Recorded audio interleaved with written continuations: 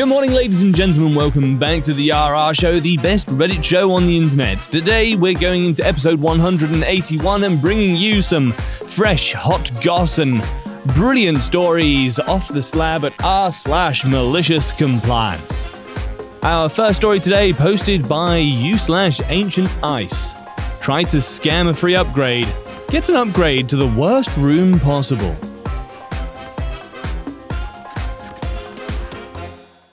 Now streaming only on Disney+. My name is Taylor. Welcome to the Eras Tour. Experience Taylor Swift's record-breaking Eras Tour. Does anyone here know the lyrics? Prove it! Taylor Swift The Eras Tour, Taylor's version, with 4 additional acoustic songs. Now streaming only on Disney+. Lucky Land Casino, asking people, what's the weirdest place you've gotten lucky? Lucky? In line at the deli, I guess? Aha, in my dentist's office. More than once, actually. Do I have to say? Yes, you do. In the car before my kids' PTA meeting. Really? Yes. Excuse me, what's the weirdest place you've gotten lucky? I never win and tell. Well, there you have it. You can get lucky anywhere, playing at LuckyLandSlots.com. Play for free right now. Are you feeling lucky? No purchase necessary. Void where prohibited by law. 18+. Terms and conditions apply. See website for details. Little backstory. Years ago, I worked at a hotel located right on the beach. So many people always come in and try to run the scam to be upgraded to beachfront all the time. Please note, if you have thought about how to scam someone, there's probably a lot of other people who have already tried before you. Front desk staff are not stupid idiots who don't know how to read when the customer's full of crap. Again, as this hotel is beachfront, there are 3 types of rooms available. Beachfront, obviously the most expensive, side, and then city view, which is cheapest as some don't want to spend the extra money for a view. Working the graveyard shift one night, I see someone booked a city view room. As we're all dead, front desk staff can do free upgrades if they choose. I see this reservation and think, hey, I'll be nice and give them a free upgrade to the side and book them into a room on the 9th floor. The 9th floor is the highest we have, except the 10th floor, which is the penthouse level. I move the customer over closest to the beach. The customer is going to have a great view. The customer walks in, immediately tells me he has a beachfront view room booked. Now, for those that do not work in a hotel, no one ever says this. They always say, I have a room reserved. So immediately, I know the customer is lying. I say, sorry sir, you booked a city view room. The jerk customer tells me no, he booked a beachfront, and I explain that a beachfront will be more expensive. Jerk customer then replies that no, he was quoted this much and that's what he will pay. Enter malicious compliance. I tell him, okay, I can upgrade you to the side. Jerk customer replies with, that is acceptable. This is strike 2 now. I truly know he's lying. As if he truly booked a beachfront, this would not have been acceptable. I change his room to the 2nd floor, the closest to the city as I can make it. This room was absolutely the worst room we had and the last one we ever used. The only time someone got booked into the room was when we sold out and no other choices were available. Instead of seeing a beach, he now has a wonderful view of our generator.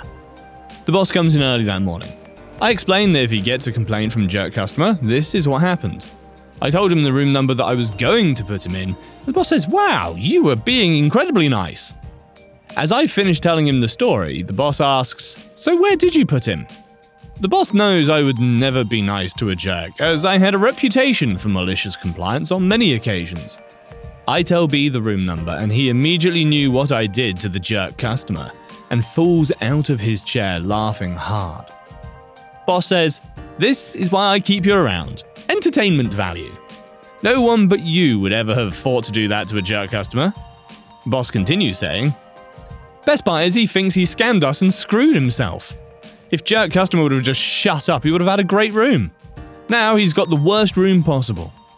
Boss tells me later that jerk customer never did come down to complain. Moral of the story. If you're going to be a jerk, I will gladly give you a jerk upgrade. Hello, it is Ryan, and we could all use an extra bright spot in our day, couldn't we? Just to make up for things like sitting in traffic, doing the dishes, counting your steps, all the mundane stuff. That is why I'm such a big fan of Chumba Casino. Chumba Casino has all your favorite social casino-style games that you can play for free anytime, anywhere with daily bonuses. That should brighten your day a little. Actually, a lot. So sign up now at ChumbaCasino.com. That's ChumbaCasino.com. No purchase necessary. VGW Group. Void where prohibited by law. See terms and conditions. 18+. Our next story is in from Storyteller Eclipse. Fine. I won't be captain. You pleasant people of the internet are going to need some backstory here, and I apologize, but it's long. In my high school days, I participated in both short distance running in track and field, and long distance running in cross country. Another long story short, the coaches of both teams played favourites, and I was handed the short straw time and time again. It was kinda bad in track and field, but it was even worse in cross country. My first 2 years I had a coach in cross country that made the juniors and seniors the favourites regardless of their skill and effort, and for the most part ignored and disregarded the work of the freshmen and sophomores. Though a flawed system, I realized that I would be her favorite eventually if I stayed with the program to be a junior and senior, and maybe, finally, get some support and acknowledgement to help fuel my efforts in the team. Well, the title of coach switched hands, and when I became a junior, my coach quit, and the coach of the boys team merged our girls team with the boys team. Shit out of luck for the girls in my year, I guess, but this coach at least did things a little differently, and gave more support to the other girls that were actually putting in work, and cracked down on the lazy seniors, juniors from last year, that were used to getting all of the praise for doing nothing because of the way the last coach ran things. This new coach, however, let's call him Coach D, lacked prior information about the team and how it functioned. There was another problem I had in cross country that was remedied a little bit with my old coach. I was socially excluded from the team because of a dumb fake it till you make it mindset that most of the people in my area followed. If there was a problem, they just pretended it didn't exist and just hoped it would somehow fix itself. I didn't follow this mindset and had a struggling social life in general because of it. When I was upset, I'd show it and try to fix what was causing it, which was a social no-no in my team, so most of the other girls wouldn't bother interacting with me. I'd be forced to run alone as a result of this, which was against the rules because it was dangerous for running 3 to 8 miles in the wilderness with little to no cell phone service. My old coach drew attention to the fact that I was in danger and forced other girls to run with me. It didn't solve my social life problem, but it made my run safer at least. This new Coach D, however, just wouldn't hear that I wasn't breaking the rules on purpose and that I tried to run with others, but they would find ways to ditch me, leaving me to run back to the starting point by myself. He'd openly harass me for returning alone and breaking the rules no matter how many times I reiterated that it wasn't my choice to run alone. Him and his assistant coaches were also too quick to punish and had no clue how to handle the girl problems girls had. My old coach was a woman, and so naturally understood our reproductive cycle and what it can feel like. If someone claimed to have a girl problem, cramp, and needed to slow down, he'd heed it and let us walk for a while. When it came to periods, it could either make you run a really good one because of hormones, or it would slow you down significantly because of the pain. So it was kind of a wild card in how it would affect you. Some girls would get their periods in the middle of their runs and would need help to get the materials and support they needed.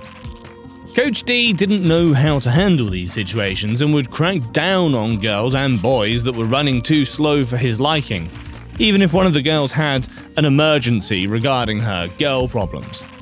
My distance from him and his assistant coaches grew when one of his assistants berated me for staying in a public restroom for too long along the trail we were running. He literally timed me taking a shit and said that 10 minutes was too long and that I should be taking running more seriously. I called him a creep and he berated me some more, and Coach D never even helped me. In fact, on a different day, he too berated me for having an earbud in when he had an earbud in at the same time. do as I say, not as I do kind of stuff. I still hung in there after these incidents because I thought they would come out of this new coach funk like there still might be a chance for me to have a good junior and senior year. All of this reached a breaking point towards the end of my junior year and the beginning of my senior year. I was ditched at a team event and my mother happened to be chaperoning for the team and was driving the two bullies that had taken the only girl that tolerated my existence and ditched me with her. My mum tried to comfort me on the way home in the car, which the bullies overheard and started screaming at my mum about how wrong she was to assume I was telling her the truth about their bullying. The girls also got so loud in the car, my mum could barely focus on driving. So she finally raised her voice and told them to shut up or she might crash. When we got home, my mum had an email from one of the bullies' mums, and it tore her and I to shreds, calling her belligerent and threatening for telling the little shits to pipe down, and that she'd be going to the coaches to report both her for being threatening and me for being a pathetic liar. I posted about this event a long time ago on r/entitled parents. The coaches treated me even worse following this incident, having sided with the bully's mother. Still, I did my thing and ran, but with little to no support, I struggled to get any enjoyment out of running anymore. There was one more thing I was clinging on to at this point: the chance to be a captain my senior year. I have a natural will to guide and redirect, and I became a little bit of a mentor figure for the younger runners, especially when they had issues the coaches couldn't fix. Usually it would be the captains to give most of the knowledge about actually running races, and fun skill facts you can use to win races.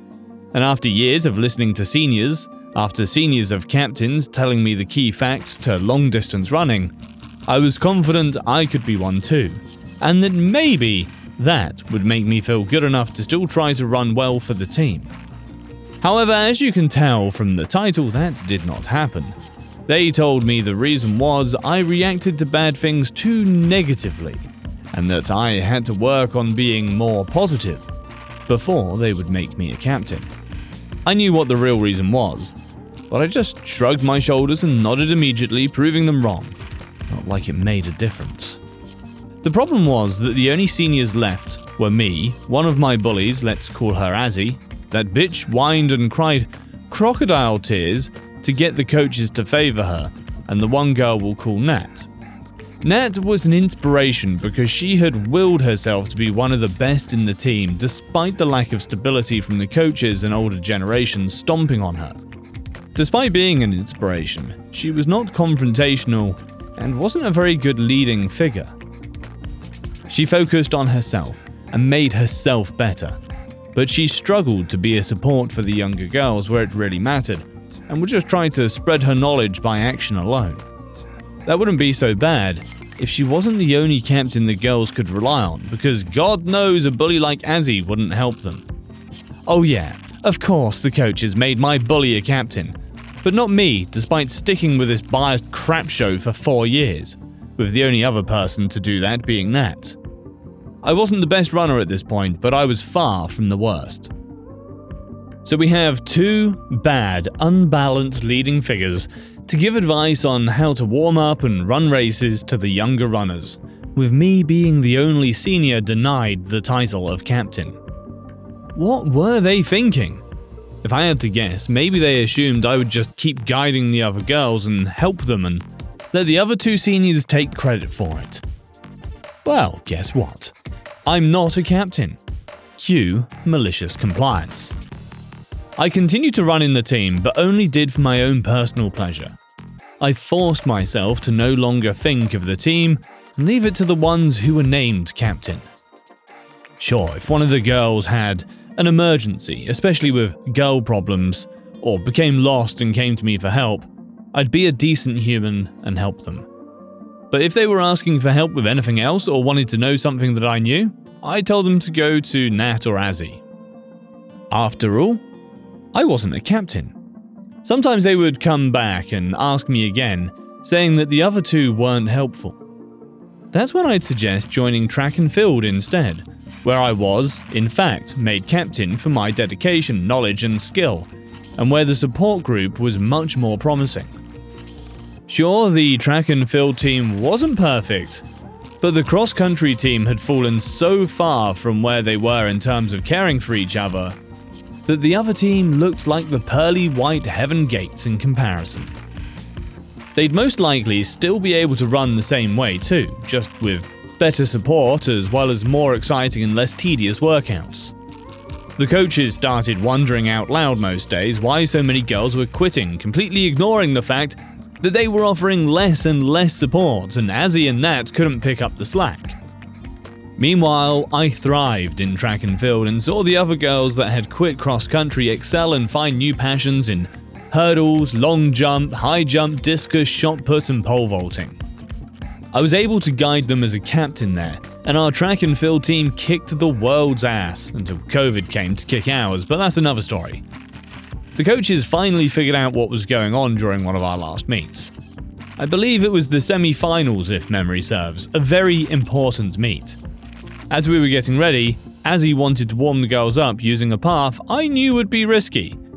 When I say risky, I mean there's a really good chance to get carried away or overwork yourself for a warm-up, or be too far away from the actual meet to hear the announcements in case your race comes sooner than expected.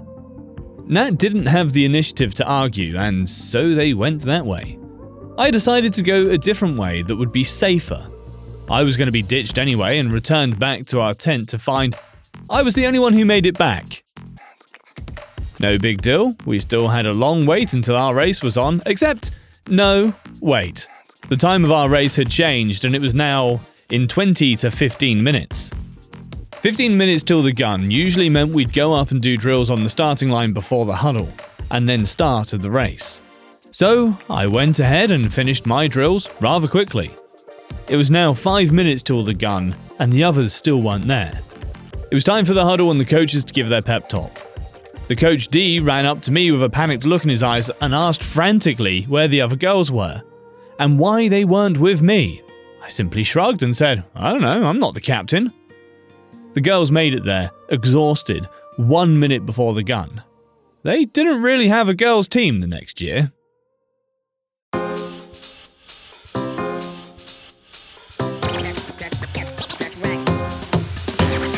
Alrighty, ladies and gentlemen, thank you very much for joining us for another episode. I hope you enjoyed that one.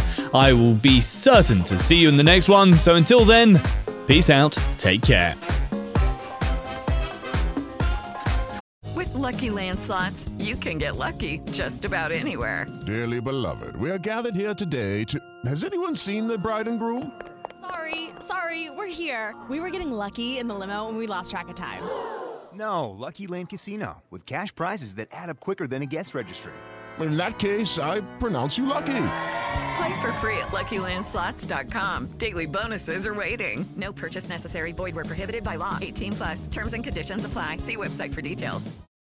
Do you enjoy science, spooky stories, and all things paranormal? We do too. While we would love for most paranormal stories to be true, we are here to tell you that they probably aren't. But that doesn't make them any less fun to speculate about. We are the Spooky Science Sisters podcast. In this podcast, we bring you bi-weekly discussions on possible scientific explanations behind the supernatural. Backed up by research articles and other credible sources, we do deep dives into things like archaeology and physics, and share in-depth discussions with topic experts. Visit us at SpookyScienceSisters.com to listen to a couple of skeptics debunk some of your favorite alien encounters, cryptid sightings, and ghost stories with science, sass, and a significant amount of laughter. Thank you, and stay spooky.